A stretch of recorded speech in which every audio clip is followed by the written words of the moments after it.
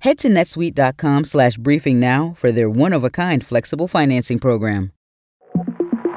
Hello! From CNN, I'm Jo Beck, with the 5 things you need to know for Monday, January 29th.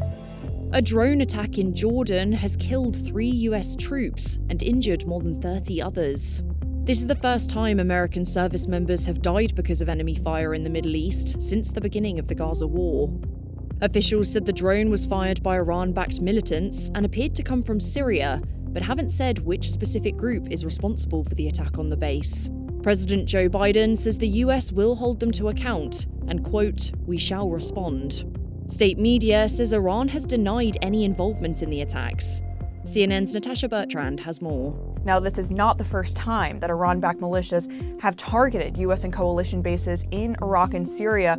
In fact, since October alone, these Iran-backed proxy groups have launched over 150 drone and rocket attacks at these bases, saying that they are retaliating against the U.S. response and support for Israel in the war against Hamas in Gaza. The U.S. has warned Iran privately through diplomatic channels that they need to rein in these proxy groups, but so far, those private warnings have not had a significant effect. The main UN agency in Gaza is still in turmoil after accusations by Israel that some of its staff were involved in the October 7th attacks. An Israeli official tells CNN that Israel shared intelligence with the US, detailing the names and organizations those staffers are affiliated with. Israel says the intelligence was taken from Hamas computers and documents confiscated during operations in Gaza, as well as from interrogations of detainees. Officials also say some of the attackers who were killed or detained on October 7th had IDs from the agency on them. CNN was not shown any of the intelligence. Following Israel's allegations, a growing number of countries have paused funding to the organization, which serves as a lifeline for the people of Gaza. The UN Secretary-General says 2 million civilians in the Strip depend on its critical aid for daily survival, but that the agency's current funding will not be enough to support them next month. 152 UN agency staffers have been killed in Gaza since the start of the Israel-Hamas war.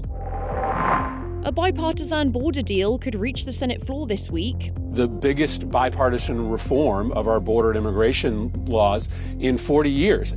Senator Chris Murphy told CNN's State of the Union that the text of the deal is being finished, which would reform the asylum system, expedite work permits, and give the president sweeping new powers to shut down the border if crossings got too high.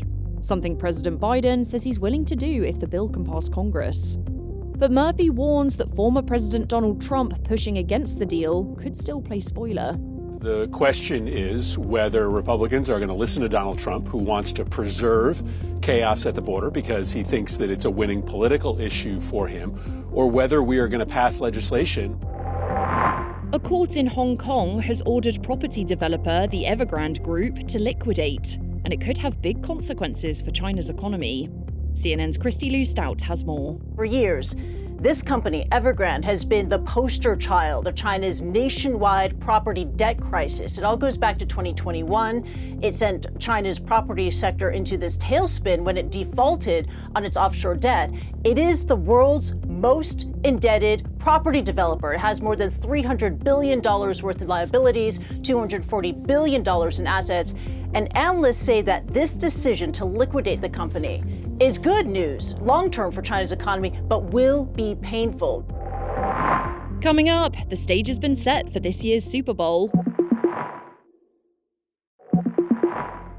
The Kansas City Chiefs and the San Francisco 49ers will face each other in this year's Super Bowl. The Chiefs will be defending their title and heading to the big game for the 4th time in 5 years after they beat the Baltimore Ravens yesterday.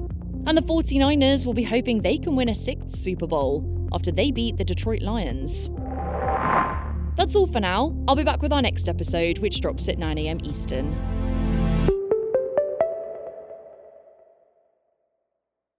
Over 37,000 companies have already made the move to NetSuite. Backed by popular demand, NetSuite has extended its one-of-a-kind flexible financing program for a few more weeks. Head to netsuite.com/briefing. netsuite.com/briefing.